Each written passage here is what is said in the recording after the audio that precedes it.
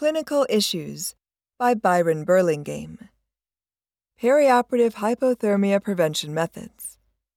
Question: what interventions can we perform to prevent hypothermia, and do all patients require these interventions? Answer: all surgical patients are at risk of developing hypothermia because of the combined effects of anesthesia and body heat loss that occur during operative and other invasive procedures. Therefore, all perioperative patients require a method of hypothermia prevention.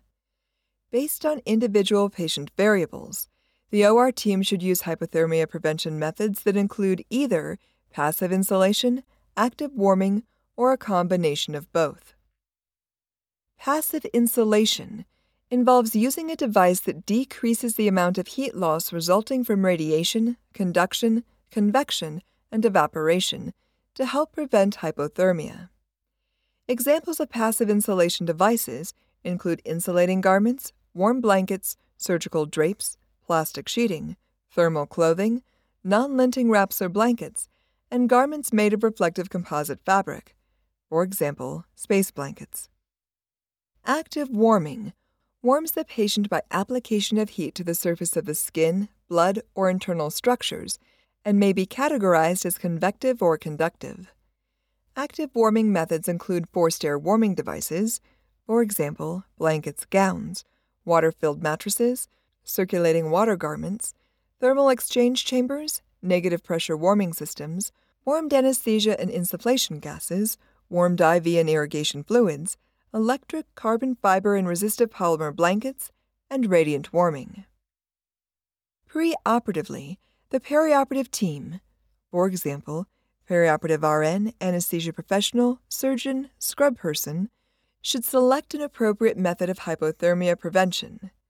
The team member responsible for application and control of the prevention method will vary depending on the procedure and method chosen.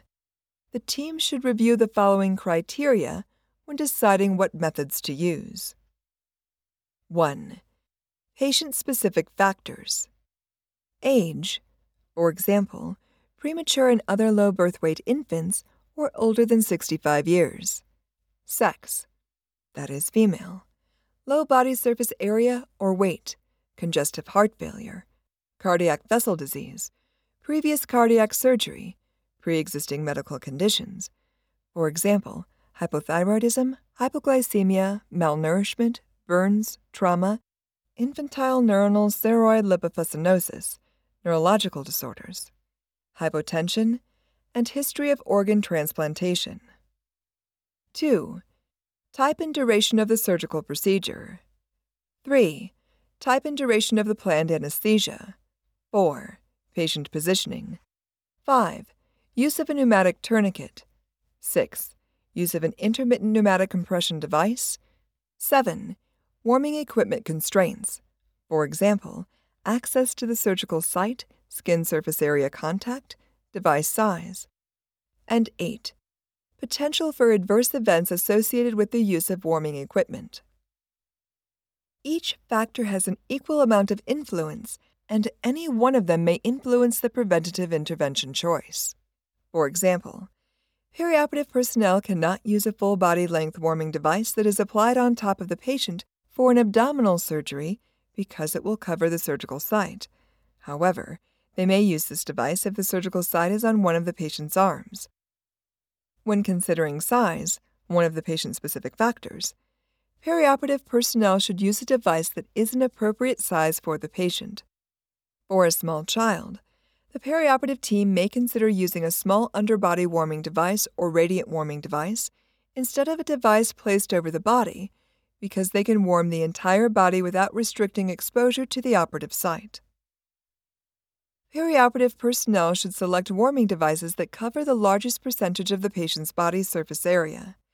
This may involve using more than one device, and the devices may be a combination of active and passive warming techniques. For example, for a procedure involving a leg, the perioperative team may select an underbody device and an upper body blanket and cover the remaining exposed areas with drapes and a cotton blanket.